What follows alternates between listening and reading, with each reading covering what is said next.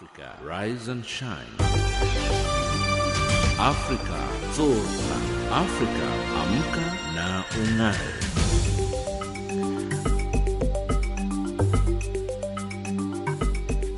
Good morning and welcome to Africa Rise and Shine. This is Channel Africa, the voice of the African Renaissance, coming to you live from Johannesburg in South Africa. We are on the frequency 7230 kHz, on the 41 meter band to Southern Africa, and on 15255 kHz on the 19 meter band to Far West Africa. I'm Lulu Gabu in studio with Ann Musa, Tabiso Luhoko and Msibudi Makura. In our top stories, All Basotho Convention Party takes early election lead, China opposes a draft of UN sanctions against South Sudan, and Kenyan government appeals court ruling on security laws. In economics, Egypt's central bank sells $420 million in interbank market. And in sports news, Mali beat South Africa to win CAF Under-17 Championship. But first up, the news with Ann Musa.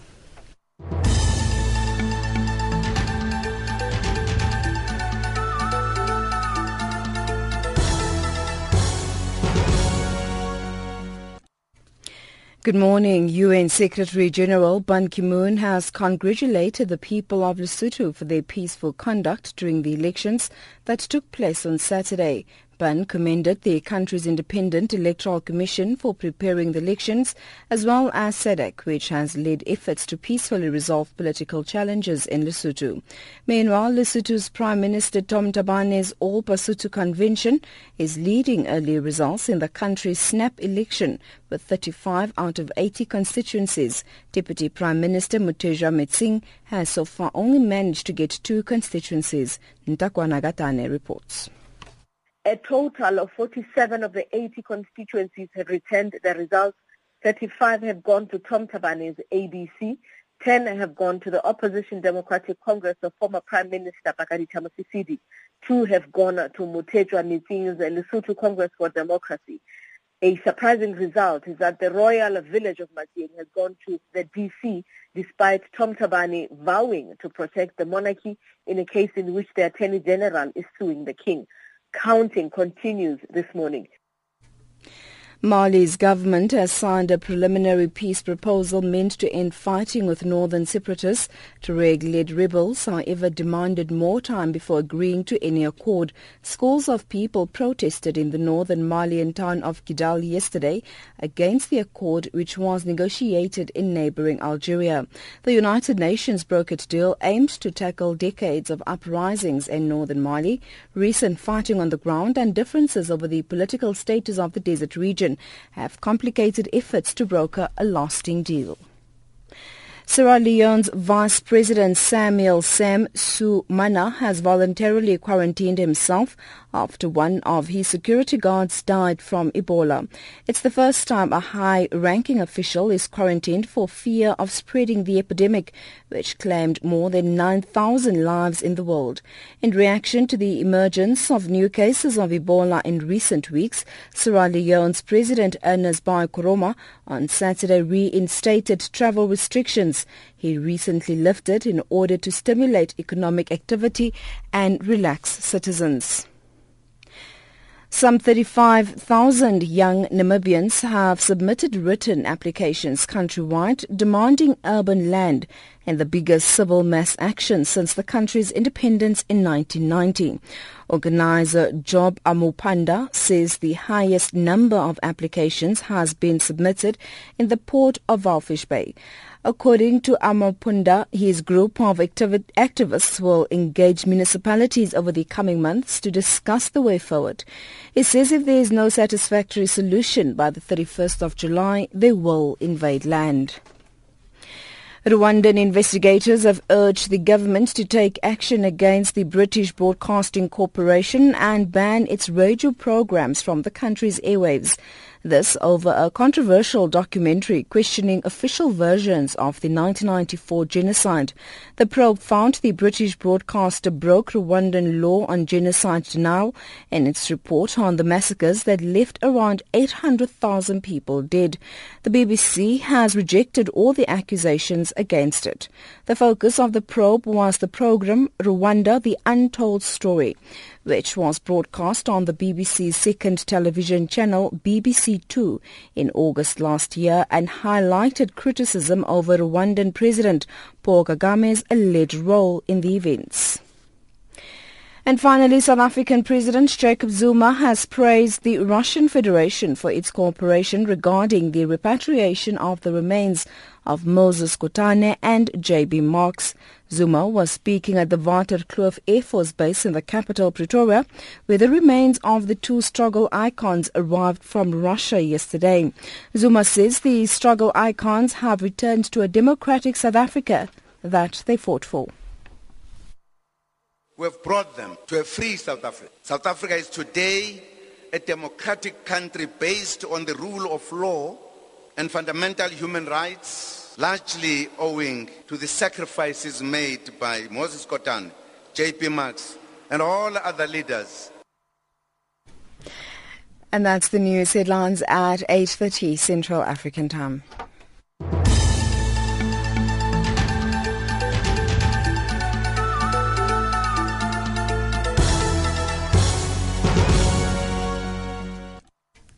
Thank you, Anne. It is 8:06 Central African Time on this Monday, the 2nd of March, the 61st day of the year 2015, with 304 days left in the year. I'm taking us back to last year. In our top story, the party of Lesotho's Prime Minister Tom Thabane has had an early lead in initial results from an election in the Mountain Kingdom, which held an early vote in an attempt to overcome tension among political factions. Thabane's All Basotho Convention Party has won in 35 out of 80 voting districts. Earlier, we spoke to our correspondent in Maseru, Ntakwana Ngatane, for the latest on the ground. Well, right now, Lulu, all I can say is that everyone is really holding their breath.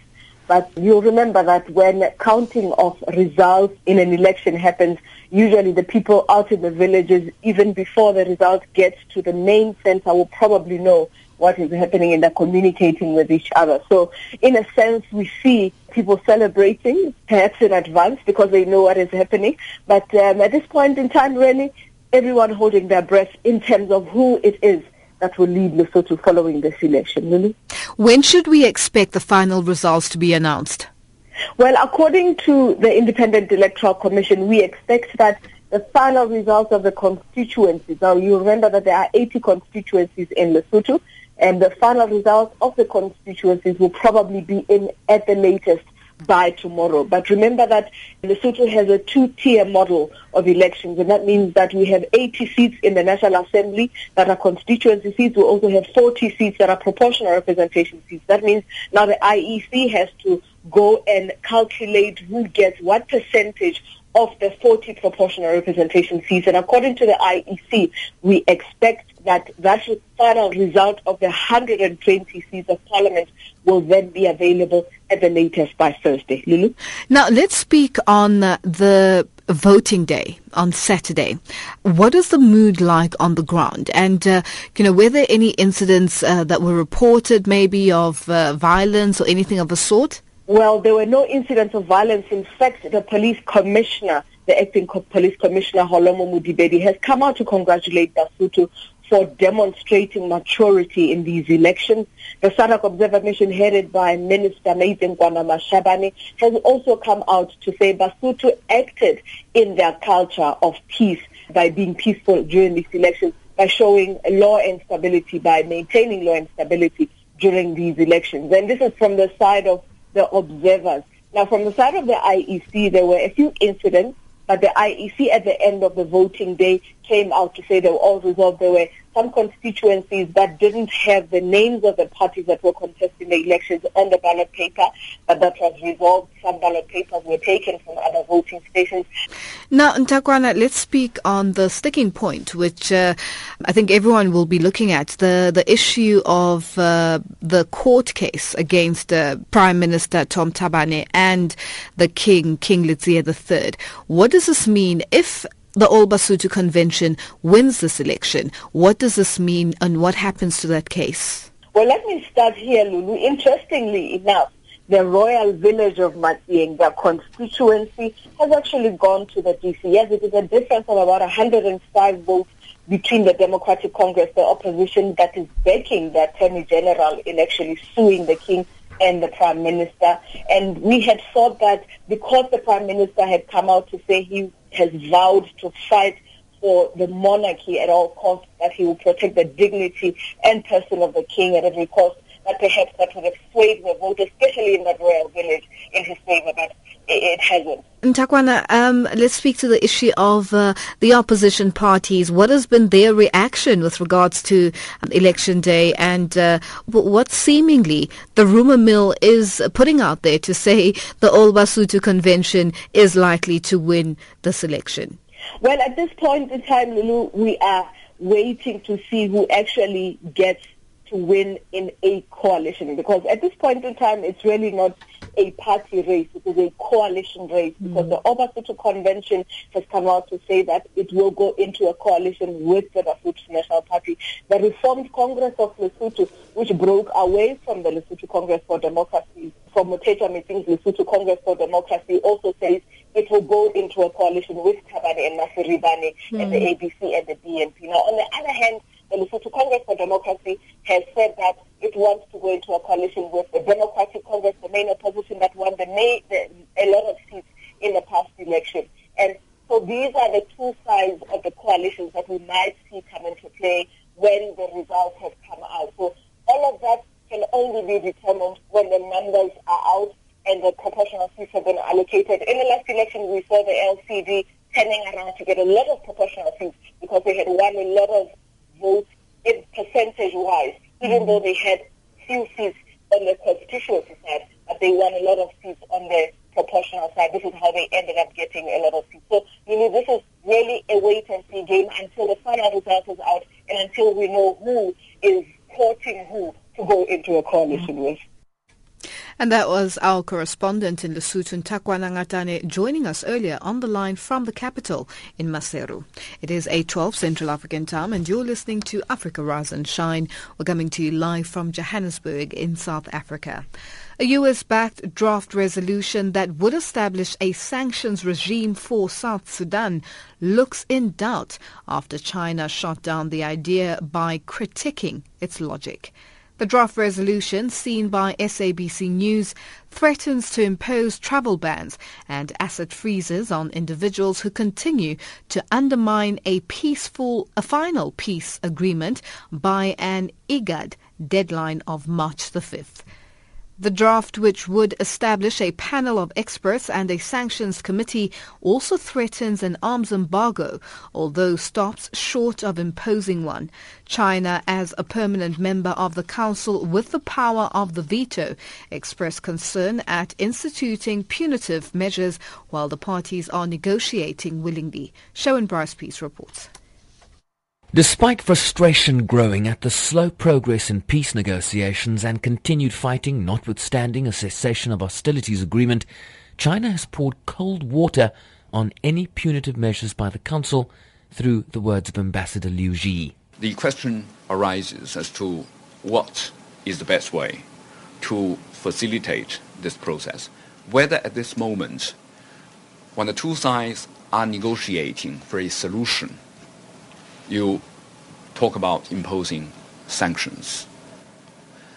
Frankly, I don't see the logic behind this, and we have never seen sanctions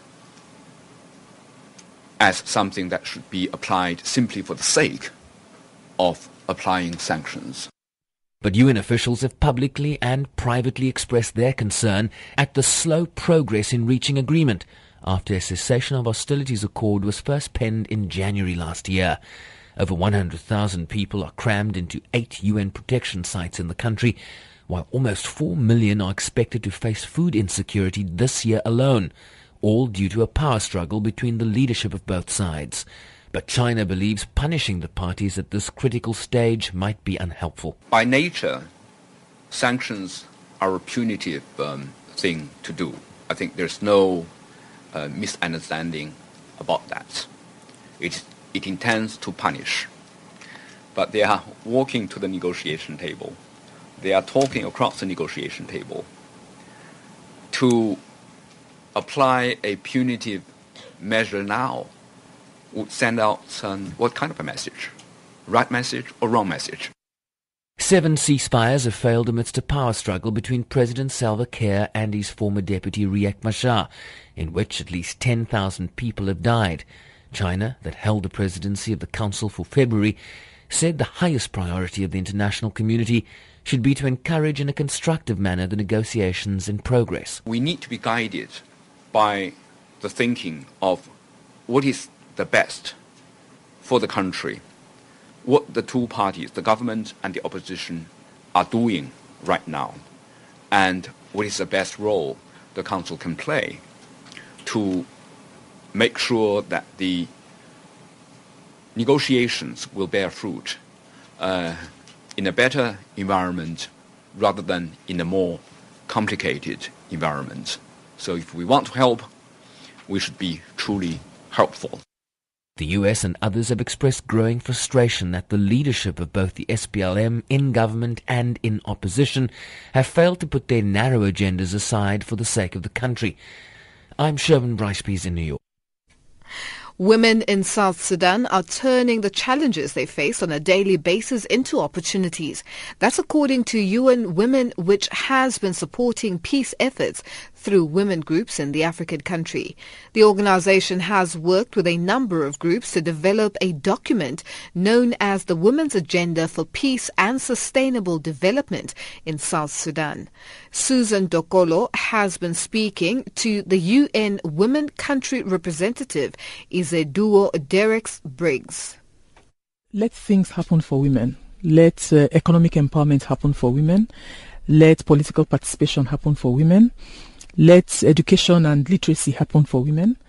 Let the good life happen for women. And the situation at which we are at in South Sudan at this point, I would say, and I'm sure government will agree, let peace happen for women in South Sudan. How possible is it to empower women in this situation? Well, it's possible to empower women in all facets of life. In the midst of conflict, you find women who are rearing out their heads and turning the challenges they face into opportunities. We see some hope that the economic empowerment initiatives would actually turn into something positive post-peace in South Sudan. As a UN Women Organization, what other things are you people doing in order to complement the peace efforts? Well, as an intergovernmental agency, we support all the efforts of government to bring peace to the country.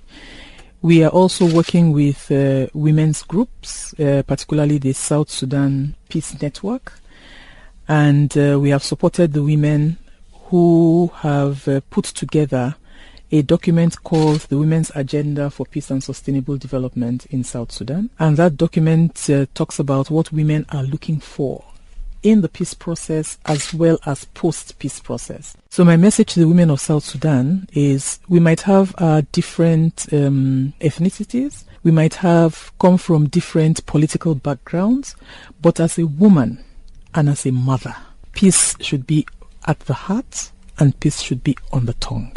So women of South Sudan should embrace peace. That was Izeduo Dereks-Briggs, South Sudan representative for UN Women, speaking to Susan Dokolo. It's 8:18 Central African Time, and you're listening to Africa Rise and Shine, coming to you live from Johannesburg in South Africa. Let's go back in time to today in 1996.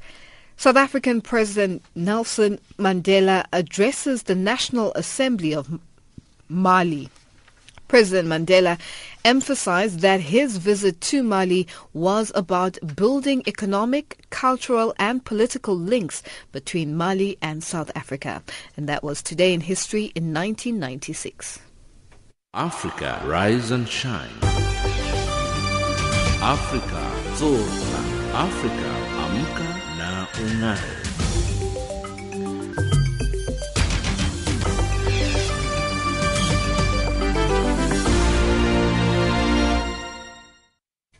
The Kenyan government is filing an appeal in the country's appeal court seeking to retain 8 new security laws quashed last week by 5 judges of the High Court. The laws were passed by Parliament and officially signed by President Uhuru Kenyatta last December. The leader of Kenya's main opposition coalition for reforms and democracy, CORD, Raila Odinga, has denounced the laws and described them as draconian. James Mangula reports from Nairobi. The Kenyan government's filing of the appeal against the quashing of 8 laws that the country's main opposition party CORD described as draconian is spearheaded by Mwangi Njoroge, a lawyer from the Attorney General's office in the capital Nairobi. Mwangi Njoroge explains why, on behalf of the government, he is appealing in the country's Court of Appeal against the judgment by 5 judges of the Kenya High Court. There are some provisions which have been declared unconstitutional by the court.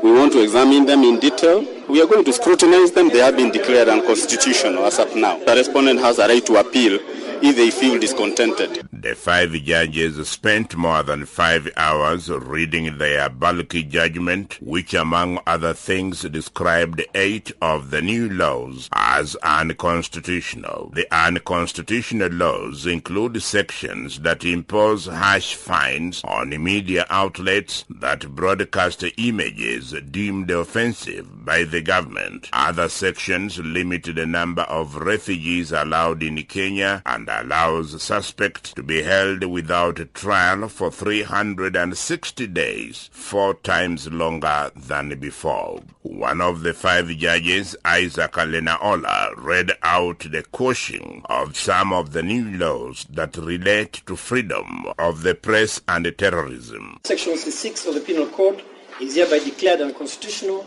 for violating the freedom of expression in the media guaranteed under Articles 33 and 34 of the Constitution. Section 64 of the Prevention of Terrorism Act is also declared unconstitutional. Reflecting on the judgment delivered by the court, Moses Wetangula, the third in hierarchy in the opposition coalition for reforms and democracy, CORD, said, "We are gratified that 10 sections of the Security Amendment Law have been declared unconstitutional, null and void, and inapplicable in a modern democratic society. Laws that were brought relating to the freedom of the media, the right to a fair trial, have all been declared to be an assault on the Constitution." Agina Ojwang, a Kenyan lawyer specializing on constitutional issues, said the government's legal chance of challenging the judgment of the 5 judges rests with the Supreme Court, the highest court on the land after the Court of Appeal. The Supreme Court will be the final place that the matter will rest, since it touches on matters of constitutional interpretation.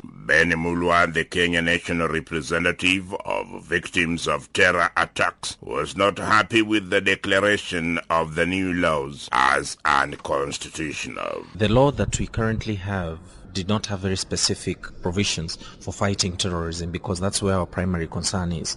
In our view, there needs to be extensive consultation so that we are able to come up with laws that truly address the challenges that we are facing. Jonathan Murathe, a Nairobi high school teacher who was in court to listen to the judgment, had this to say. In my view, the general judgment was fantastic. What the government should have done initially is to set laws to equip the police, secure our borders, and protect the terrorists from coming into the country. That was Jonathan Murathe, a Nairobi high school teacher who was in a Nairobi court to listen to the judgment that went in favor of Kenya's main opposition party, Coalition for Reforms and Democracy, CORD. Kenya, one of the countries with the peacekeeping troops in neighboring Somalia, has, over the past 2 years, recorded a spate of terrorist attacks carried out by Al-Shabaab militants, resulting in the death of more than 200 people. Reporting for Channel Africa, this is James Shimanyula.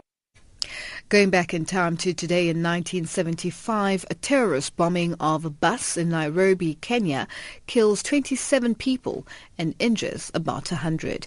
And that was today in history in the year 1975. Africa, rise and shine. Africa, zorka.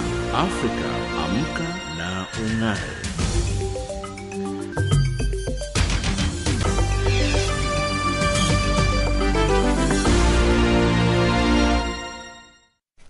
The head of the Nigerian army has visited soldiers in the northeastern town of Baga, telling troops that the conflict against Boko Haram will soon be over. Boko Haram fighters overran Baga on January the 3rd and are thought to have killed hundreds, if not more, in what is feared to be the country's worst massacre in the 6-year insurgency. The military said on Saturday that the remote town in the far north of Borno State was retaken after 2 days of fighting, killing a large number of terrorists. The offensive is part of a fight back by Nigeria and regional powers against Boko Haram to secure and stabilize the restive region to make voting possible at the general election on March 28th. For more on this, Jose Godingake spoke to Ryan Cummings, chief analyst at South African think tank Red 24.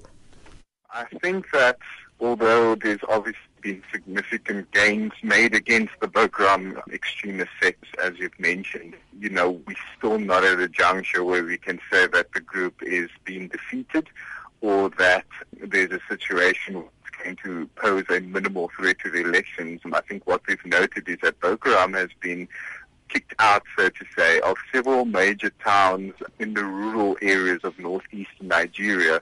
And what we're seeing is that the sect is unable at this present time to basically capture more territory. But what Boko Haram is doing in response to the Nigerian government's counterinsurgency operations is that it's increasing its urban terrorism campaign. So, for example, in the past 10 days, we saw a spate of suicide bomb attacks, targeting cities such as Potoskum in Yobe State. The city of Biu in Borno State was targeted. The city of Jos, which is located in central Nigeria and which is the administrative capital of Plateau State, was targeted in a bombing as well. So the biggest concern at the moment is that Boko Haram may be being defeated in rural northeastern Nigeria, but it's increasing its attacks in the country's major cities. And this could even pose a bigger threat to the holding of elections in comparison to what it was doing in the rural areas, because obviously your major cities in Nigeria is going to be the focal points where millions and millions of voters are going to be casting their ballots come 28th of March. Now, you have said that there is still the threat of bombings by Boko Haram in urban areas. The group seems to be targeting populated commercial areas, and they're using women and children strapped with explosives. Now, this is obviously more difficult for the army to detect. Yes. So what can be done now to overcome this threat? It's extremely difficult because the counterinsurgency operation that the Nigerian government has launched, as mentioned, against Boko Haram in rural northeastern Nigeria, has been undertaken without any similar type of offensive targeting Boko Haram positions within, major cities and other urban environments. And this is obviously of concern because I think what a lot of people tend to forget is that Boko Haram's capturing of territory and holding of territory was a development that only occurred as late as July 2014. That's when the first town, which was Damboa in northeast Nigeria, was captured by the group. But previous to that, Boko Haram, they operated as the quintessential terrorism group, conducting bomb attacks, suicide bombings, car bombings, and even kidnappings, within major cities. And the problem is, it seems that the Nigerian government is suggesting that it's a problem only in the rural areas of Nigeria, but obviously not a problem in the major cities. And again, to secure a major city is extremely difficult because you're going to have to start launching a counter-terrorism operation which occurs within densely populated areas and where the potential fallout of those operations can impact millions and millions of civilians. In countering urban terror, you need to focus on having solid intelligence networks, that can provide you pre-warning of possible attacks, and you also need the local cooperation of citizens who are able to provide you intelligence and information on potential terrorists and the areas in which they're residing. Now, Boko Haram started this terror campaign on civilians as far back as 2009, and the impression was that the authorities were not interested in going after them and were doing nothing to protect the people. Why now this sudden fever to take on Boko Haram? Is it the embarrassment because Cameroon and Chad were vigorous against the insurgents, especially when they started going into Cameroon? Yes, I think it's a combination of various issues. I think that the Nigerian government was always committed to fighting Boko Haram, but were curtailed by various issues. Obviously, there was a lot of corruption within the armed forces, which left a lot of the soldiers with a lack of adequate resources, weaponry, and even, supplies to fight the group. And this resulted in Boko Haram almost getting the preeminence, over the Nigerian security forces, and, gave the group the opportunity to expand across the northeast. But I also think a major reason why the Nigerian government was possibly ineffective in its methodology in countering Boko Haram was because the group was operating in neighboring countries. So Boko Haram, there's evidence to suggest that they were operating in Niger, they were operating in Cameroon, and may even have established an operational presence in Chad. And the Nigerian government, unfortunately, its mandate only extends to its own borders. So what was happening was that the Nigerian government was launching counterinsurgency operations targeting Boko Haram positions, but what the group would do then was just to cross over the border into neighboring countries where the Nigerian government obviously didn't have a mandate to conduct counterinsurgency operations, and Boko Haram used these areas, to recruit, obviously to resupply their forces, but also to launch cross-border attacks into Nigeria.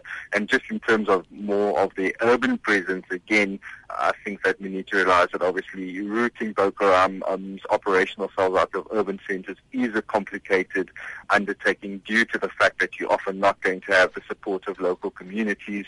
You often don't have access to the intelligence networks that is needed, to counter urban terror. And also the area in which the group operates is quite a large geographical region, that extends from northern Nigeria to the central regions, including the capital, Abuja, to as far west as the city of Sokoto, which is on the border with Benin. That was Ryan Cummings, Chief Analyst at South African think tank Red24, speaking to Jose Dingake. Our headlines up next with Anne Musa.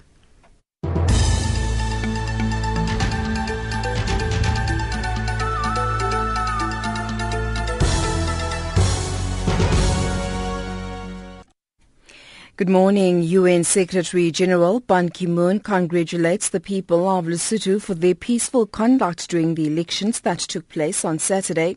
The International Criminal Court's chief prosecutor calls on Ugandan Lord Resistance Army rebel Chief Joseph Kony to surrender, vowing he would receive a fair trial just as his deputy faces. And Sierra Leone's Vice President Samuel Sam Sumuna voluntarily quarantines himself after one of his security guards died from Ebola. Those are the stories making headlines. Africa, rise and shine. Africa, zorka. Africa, amka na ung'are.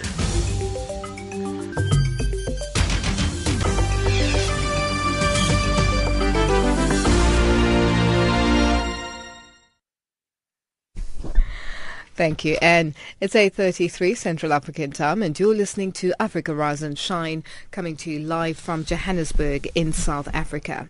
Now, groundbreaking community-led approaches to combating wildlife crime around the world were shared at an international symposium, which took place last week in Wildersdrift near Johannesburg, South Africa. The three-day meeting was attended by researchers, community groups, government officials, UN agencies, and non-profit organizations. To get a sense of how the meeting went, we are now joined on the line by Rosie Cooney, Chair of the International Union for Conservation of Nature, IUCN, Sustainable Use and Livelihoods Specialist Group. Good morning, Rosie, and thank you so much for joining us on Africa Rise and Shine. Good morning, and thank you very much for having me here. Now, Rosie, did the meeting manage to meet most of your expectations, and was it a success? Yes, we had a wonderful meeting, actually. It was fantastic to bring these very different groups together, all the way from community representatives to, for instance, the Secretary General of the Convention on Biological Diversity, the major global agreement for biodiversity. Yeah, it was very successful. People are very positive about it. We had some very clear messages coming out of the meeting about how to tackle illegal wildlife trade. I'll tell you a bit about the key messages we found. It's really clear that we can't just see poaching and illegal wildlife trade as a conservation issue. Obviously, it's terrible for the rhinos, the elephants, and all the other species that are getting devastated. But this is also robbing the natural wealth of communities who are on the front line. So our symposium was all about looking at those communities and saying, how do we include them in these efforts to reduce poaching and illegal wildlife trade? Now, Rosie, in light of the current poaching crisis, it is a crime, and obviously community leaders came together and touched on issues of how to, so to speak, eradicate it and, come up with corrective measures. What key strategies were shared at the meeting on how to tackle this form of crime? Because it seems to be escalating, especially on the African continent, especially in countries like South Africa, which has a huge number of rhino elephants that seem to be getting depleted. Yeah, they are getting depleted very rapidly. Well, I think the key message, or one of the key messages from the meeting, is that communities have to be involved in the response. They are the people there out on the front line. They can be the eyes and the ears of enforcement efforts. But they're only going to do that if they have really good relationships with the enforcement authorities. And one of the really critical ingredients, too, is that they need to benefit from wildlife and from conservation. And that can happen in many different ways. It can be purely from the jobs as game guards, the feeling of pride, a sense of ownership of wildlife, but also really tangible economic benefits, which may be from tourism, it could be from their own hunting, it could be from trophy hunting. So we really need to focus on ways to make conservation and wildlife really important to communities so that they're willing to cooperate with authorities and work with them to combat poaching. Now, are governments serious about fighting wildlife crime, especially on the African continent? Well, I think that probably varies enormously. Yes, overall I think there is a huge commitment that's been mobilized in the last couple of years towards fighting this. And South Africa is certainly heavily engaged. We were lucky enough to have Minister Edna Malewa from the DEA to open the meeting, and another representative of DEA there. And they've clearly really taken these messages strongly on board in the last couple of years and are now very heavily focused on combating poaching and illegal wildlife trade, and particularly now in a way which really does engage local communities and responds to their needs. Now, Rosie, I've been chatting to my colleagues with regards to this, and it baffles me even now. And as I pose this question to you, I don't know what the response is like or what to expect. We've had President of Zimbabwe having slaughtered as part of celebrations of his 91st birthday bash in Zimbabwe, slaughtering elephants. What does this really mean, and what sort of message is the country sending across, especially to poachers and to the people who are trying to curb and assist in ensuring the safety of these animals? Well, I don't know the details there, but was that part of a trophy hunting program? Was it trophy trophy hunting? We actually don't have the exact details. It's just part of his birthday celebrations at the weekend to say elephants would be slaughtered as part of the celebrations. So it would be interesting to find out exactly what was happening there and what the thinking was behind a slaughtering of elephants. Because for me, it was something very, very new. I've never come across that before. Yeah, well, look, I can't comment on the details because I'd really hate to, comment on something I know nothing about. But I would just like to comment on trophy hunting because a lot of people, in a lot of these countries, in South Africa and across Southern Africa, a lot of trophy hunting does go on, and people often make the same criticism that what sort of message is this sending? Now, Rosie, just to jump in there, what is trophy hunting? Well, people define it in different ways. We generally define it as trophy, as hunting of a very small number of animals in a managed way for a lot of economic benefit, usually with hunters from other areas who have travelled in to carry that out. So it's quite distinct from, say, subsistence hunting or hunting to trade the products. And while this can be done, it can be done very badly, but it can also be done in ways which really do benefit local communities and actually contribute to combating poaching and illegal wildlife trade. We do need to draw this distinction when we're talking about poaching and illegal wildlife trade between sustainable regulated trade, which can actually give communities strong incentives to protect wildlife where they benefit, and this kind of widespread illicit killing and trafficking. Now, Rosie, the conference has ended. Where to from now? Well, we're sitting here at the moment, turning it all into nice policy briefs and papers, and we're going to very much continue working on this and taking this message forward. We'd like to look at the issues in other regions. This was quite an Africa-focused meeting. We had some people from overseas, but we're now going to try to develop workshops in Asia and Latin America, looking at the illegal trade crisis there, and see how communities can get engaged in those regions. We're taking the message to CITES, the Convention on International Trade and Endangered Species, and the CBD, the Convention on Biological Diversity. We'll also be working with development agencies and other NGOs, the people who actually implement programs on the ground, to try to raise understanding of how we can get communities involved. Rosie, thank you so much for joining us. Thank you very much for having me. And that was Rosie Cooney, Chair of the IUCN Sustainable Use and Livelihood Specialist Group. Africa, rise and shine. Africa, zorka. Africa, amka na ung'are.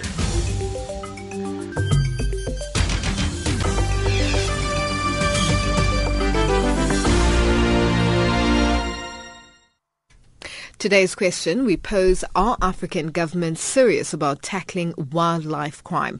Give us your thoughts and your views on this issue. Email us on info@channelafrica.co.za or send us an SMS to +2782 332 5905 or get a hold of us on Twitter @RiseShineAfrica or @ChannelAfrica1. Are African governments serious about tackling wildlife crime? Channel Africa, the voice of the African Renaissance. Africa, rise and shine. Africa, zorka. Africa, amka na ung'are.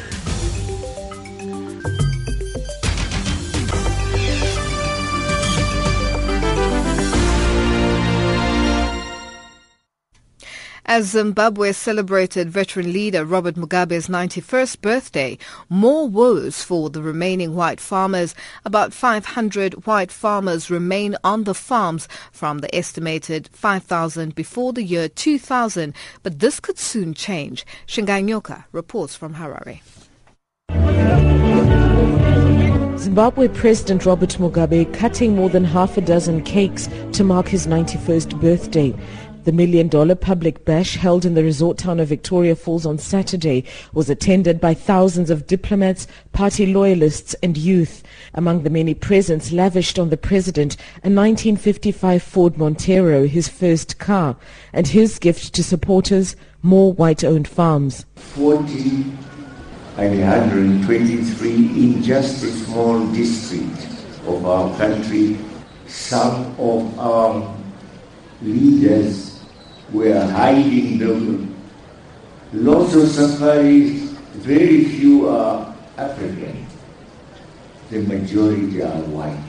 15 years ago, often violent land takeovers of white-owned farms left Zimbabwe poorer, politically isolated and dependent on food aid. Western countries have gradually eased sanctions against the country in return for political and economic reforms. But President Mugabe is now warning of more invasions of the remaining agro-businesses and animal conservancies. But we are now going to invade these forests. Our people cannot be suffering, and even suffering from sanctions by the United States, when the United States has lots of land occupied by their farmers as safari owners. They can't have it both ways. If they want to be friends, they must be friends with us. The recent purge of senior officials, including the former Vice President Joyce Mujuru, points to internal party tension between the reformists and the hardliners. Now, with these rebels out of the way, President Mugabe says he will evict white farmers that they were protecting as he tries to create a legacy of championing black empowerment in his remaining years in office. I'm Shingai Nyoka in Victoria Falls. It's 8:45 Central African time, and our economics update up next with Thabiso Luhuku.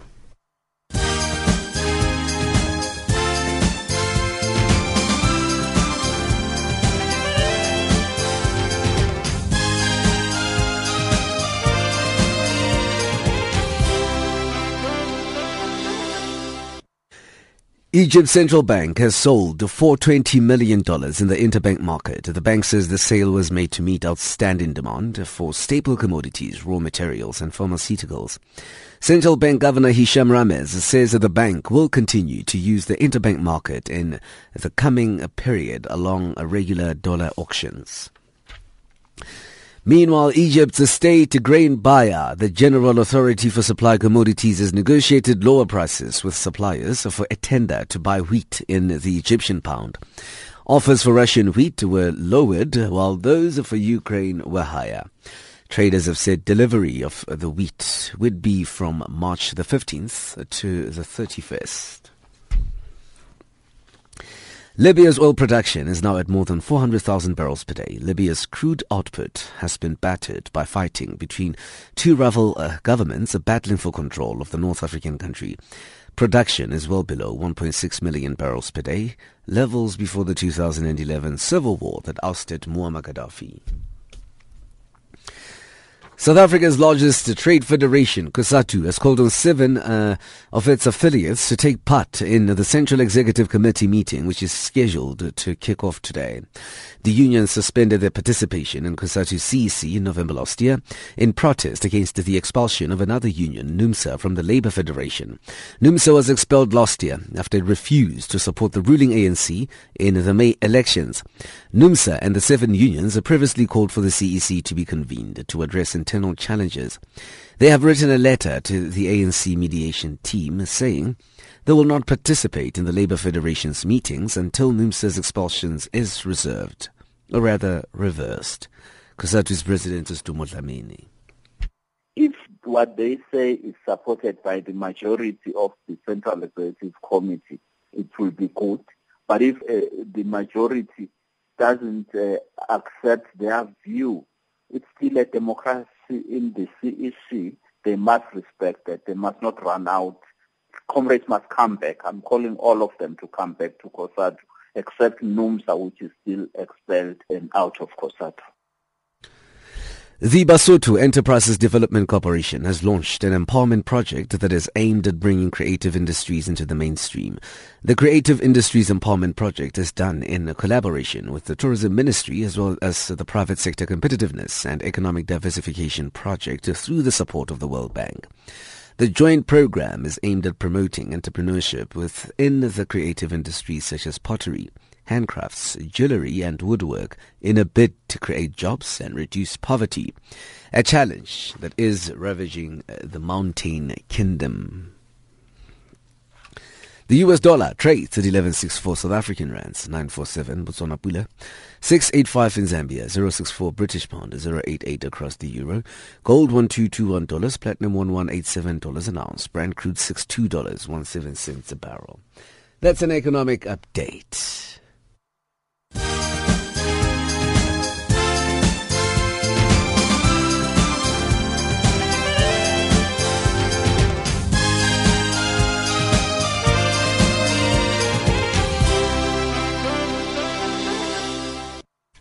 Thank you, Tabiso. Our sports update up next with Msibudi Makura.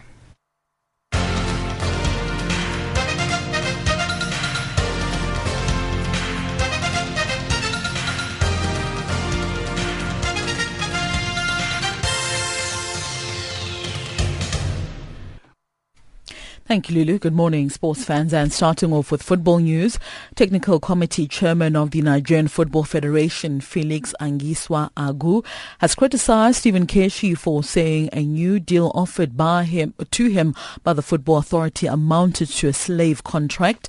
The 52-year-old Keshi reportedly made the remarks after receiving his new contract following an 8-month wait. A debate had raged in Nigeria over whether Keshi should be given a new deal, despite leading the Super Eagles to the 2013 Africa Cup of Nations title in South Africa. However, he failed to qualify Nigeria for the recent Africa Cup of Nations tournament in Equatorial Guinea, dividing opinion on whether he should continue as coach. Nevertheless, Keshi says he had received a new deal, though he was not too impressed with what was offered to him. In response, NFF Technical Committee Chairman Angisa Agu says Keshi should direct his reservations about the new offer to the NFF and stop embarrassing the country or his potential employers in the media. Mali have been crowned the new African Junior champions this after they defeated South Africa by 2-0 in the final of the 2015 Under-17 African Youth Championships in Niamey, Niger on Sunday evening. It was a high-tempo game which saw the physically bigger Malians using their imposing stature to dictate the pace. But despite the scoreline, the South Africans gave as much as they received throughout the 90 minutes. Standout goalkeeper Mondli Mpoto and defender Reeve Frosler were in the thick of action from the word go and respectively came to the rescue of the South Africans as the West Africans sought an early goal. It was a physical first half with Amajimbos handling aerial balls well, but Mali kept on the pressure, and despite going to half-time goalless, both teams had created many chances. After some constant pressure at the start of the second half, the Malians duly took the lead through industrious striker Saki Bakako in the 65th minute following some indecisive marking at the corner. It was game over in the 78th minute when Ali Mali doubled Mali's lead with 12 minutes remaining, getting just reward for another sustained period of pressure to inflict the killer blow with the curling shot that gave Mpoto no chance. Meanwhile, Nigeria finished fourth at the 2015 Africa Youth Championships after losing 3-0 to the Guinea side in the third and fourth place playoff match at the Stadio General on Sunday evening. The current world champions will be disappointed with their run in the continental showpiece, especially due to the fact that they were viewed as favourites to win. China Africa's Tony Ubani reports. And the game was off to a predictable fast start, with both sides looking to win the third place match at the State General SK.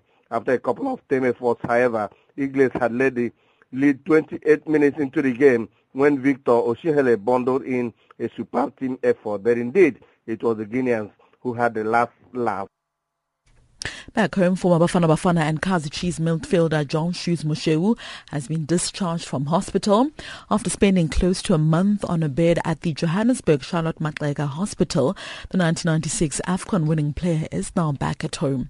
The news have been confirmed by his mother, Rina Moshewu, who relayed the news of his discharge but declined to comment further because of the malicious rumors that circulated last week on social media claiming that Moshewu had passed away. And finally, sports activities in Kenya could be soon grind to a screeching halt after the government of Kenya cracked the whip to punish federations that have not yet complied with the Sports Act of 2013 as stipulated in the Kenyan Constitution.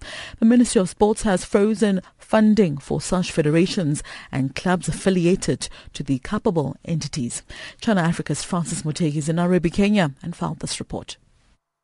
Sports Cabinet Secretary Hassan Wario says any federation that has not been registered under Cap 108 of the Societies Act had until August 2014 to comply with the Section 49 of the new Sports Act. The section requires that all sports organizations have to apply afresh at the Sports Registry Office to continue existing and conducting sporting mandates. This new directive by the sports docket may paralyze business in various sporting activities in the affected federations, a situation that has sent them into a mode of panic. Among the affected federations include Football Kenya Federation, Athletics Kenya, Kenya Rugby Union, Kenya Premier League Limited, Kenya Table Tennis Association, Cricket Kenya, Kenya Lawn Tennis, Chess Kenya, Kenya Hockey Union, and the Kenya Motorsports Federation. Those are your sports news at this hour. Stay tuned to Channel Africa, the voice of the African Renaissance.